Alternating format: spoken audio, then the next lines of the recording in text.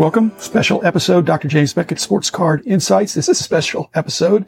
Tomorrow is, or when you receive this, it'll be August 24th, 8/24/20, 8/24.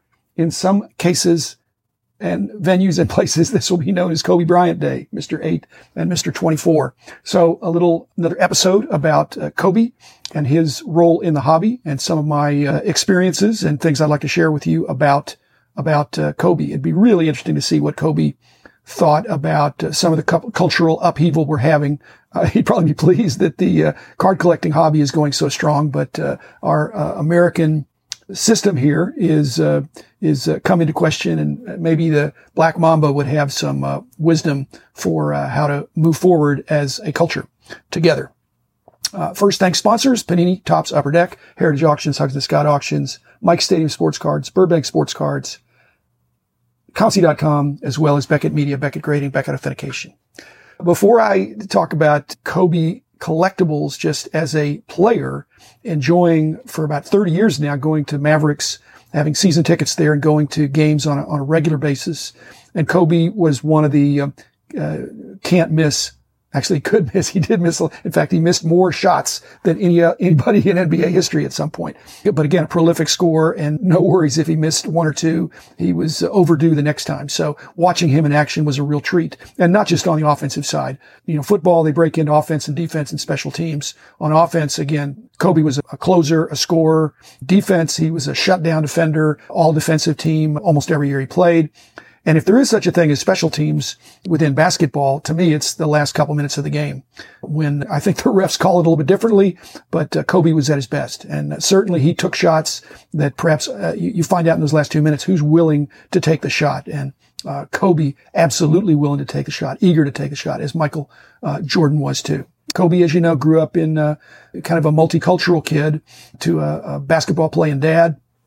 And I think that gave him some advantage in terms of understanding culture and finding a unique spot for his talent on the court. I don't know that he was positionless because he moved around from kind of the 2 and the 3, the shooting guard and a small forward, but the position he played was ball in my hands at the end of the game. And if you had the ball and it's the end of the game and you were the dominant player on the other team, he was probably guarding you. The knock on Michael Jordan early in his career that we found out in The Last Dance was a big motivating force for him, that he was accused kind of not being able to elevate his teammates to championships, and they couldn't get through the Pistons, the bad boys. On the other hand, it's not just a question of elevating your teammates. Michael Jordan actually got some better teammates, and yes, he did elevate them, and then they won the 6 rings. Well, Kobe won 5 rings, and 3 of them were with Shaq, but 2 of them were not. So certainly his ability to elevate his teammates, again, to be willing to take the shot, but he also had a lot of assists and was a lockdown defender. You know, basketball has, of the major sports, is probably the easiest one for one big superstar to elevate his team. Maybe quarterbacks can do that to some degree with some help in football. In baseball, certainly not so much, because no matter how good you are, you only get to bat every 9 times. And if you pitch, unless you're Mariano Rivera, you're pitching every 5th day or so. And in hockey, if you're a goaltender, perhaps. In fact, that'd be a very likely possibility.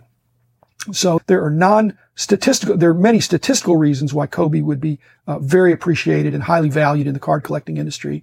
There are other even if he hadn't won any championships, but he did win 5 rings, he would still be worthy of a lot of collecting interest. And then his off-court personality and just in not all areas of his life, but many areas of his life, he was worthy of emulation, certainly in his drive to succeed and to improve.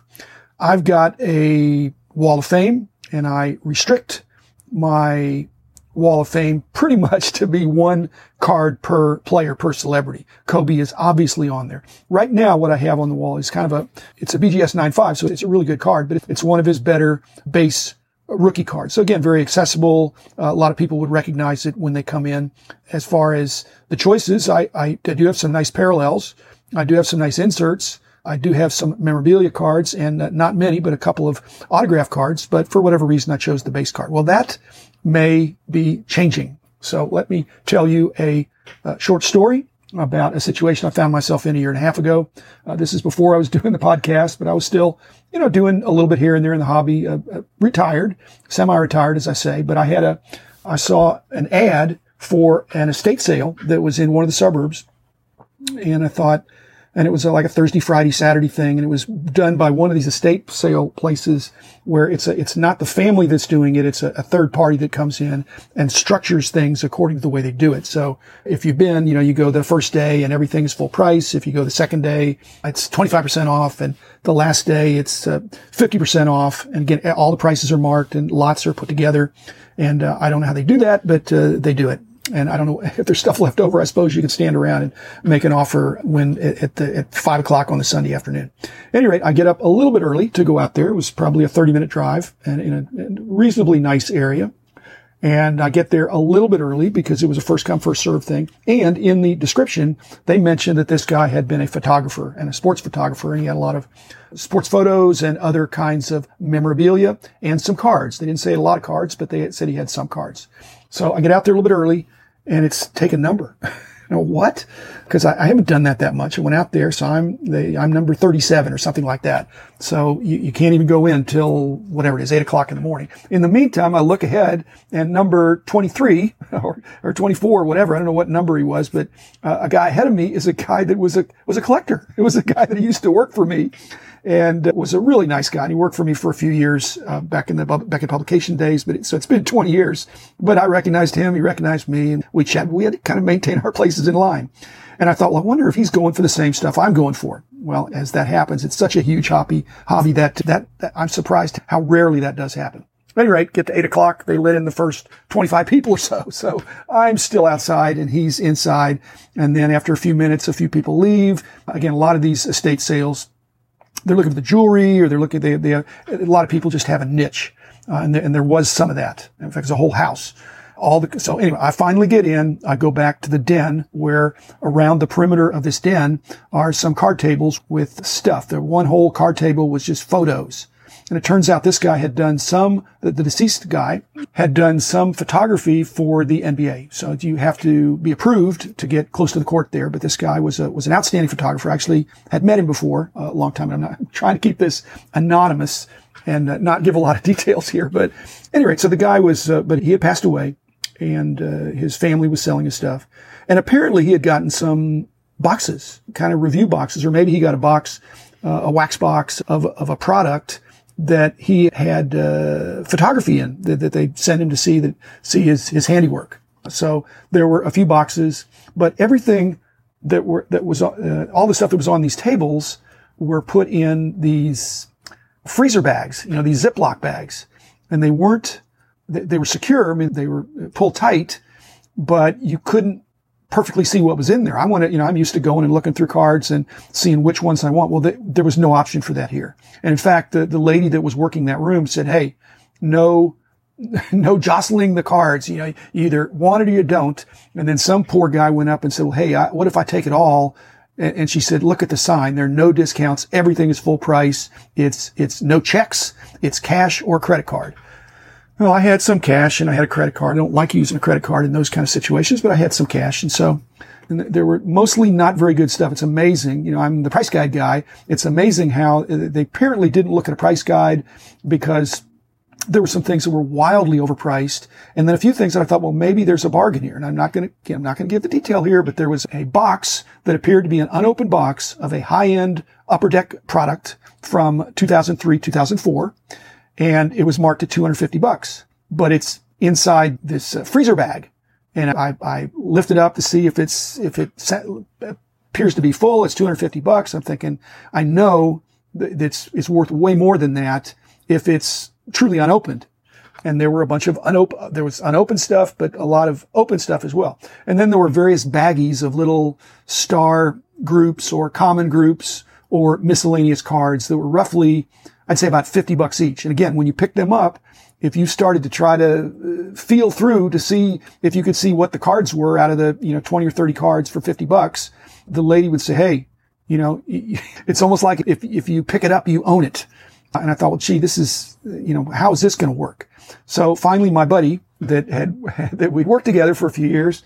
He says, well, I've got what I want. And again, it was nothing that I was interested in. I said, that's great. Look, that's cool. So he checks out, and then I'm there. And then there's another guy that comes in that I know from something. I said, oh man. So I think, I better claim some of this stuff because otherwise I've driven out here for nothing. I drove 30 minutes early in the morning to get out there to look at stuff that's overpriced. And so I thought, well, you know what? I'm just going to take a flyer on this box of 03-04 basketball. Again, most of you know that's, Carmelo Anthony, Dwayne Wade, and LeBron James rookie year. And it was upper deck, high end. I'm not going to say exactly what. So I said, okay, I'm just going to pay $250 for that. And then I bought one of the little baggies of, looked like more recent star cards. There was some stuff from the 90s and didn't really, 80s, 90s, and 2000s. So there was some stuff from the 2000s. So, that's, I'll give that a try. And so I took a $50 baggie and a few other miscellaneous things. And again, you were not allowed to say, hey, I'm buying this, but I'm just going to check inside. No. If you open it, you own it. So I thought, okay. So I go to the checkout window. It's $330 or something like that. The $250, the $50, and $30 of other stuff. And I just didn't want to say, would you take? I just thought, here's my $330 and I hope I do okay. And the lady was just not very kind. I guess, it couldn't have been it could have been a long day if she got an early start, but it was just the very beginning. I thought, well, I could come back Sunday and try to make a deal or I'm just going to take these. So I took them. You're wondering where the Kobe comes in. So I go out to my car and I'm thinking, I'm going to drive home now. And then I'll open up wait a minute, I'm not going to drive home and open this. I'm going to open it up here in my car. So, cause I'm sitting there, I'm thinking, and again, there's the sign, all sales final. Okay. So I open up the box because I think there's some good stuff in there. Well, there's not only no Carmelo, Dwayne, or LeBron's, the packs have all been opened and they've been stuffed and then they still have the product, but every good card has been removed.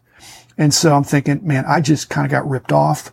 And I thought, well, am I going to go in there and try to explain to them, to somebody that's not a collector? I thought, I just need to take my lumps. You win some, you lose some.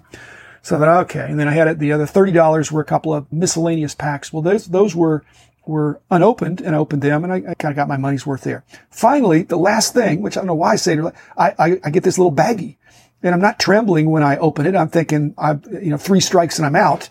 And I get, the first card is, a semi-star of something from the mid 2000s. And I go 5 or 10 cards. All of a sudden I get to a card that's a little bit thicker.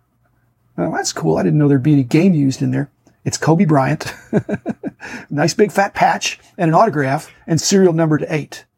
And I'm thinking, not only am I not going to go in there to get my money back, I'm feeling sheepish now that I got an astoundingly good deal. And yet their own rules made it so I lost on 2 out of my 3 parcels, but I made out huge on the other. So now my dilemma is, which I'd like to get some feedback, is I think I know what some of y'all would say, because that card is already off at BGS. Do I put that on my wall so that I can reminisce about that story when I get it back from BGS? So again, a huge pull that may have been in that product and set aside for some reason and then gotten commingled in with some other okay cards that were not great. So moral of the story, sometimes you win and sometimes you lose. Thank you, Kobe, for the opportunity to watch you play and to see the excellence with which you did everything. So thanks, everybody. Be back again tomorrow with another episode. The man in the house of cards.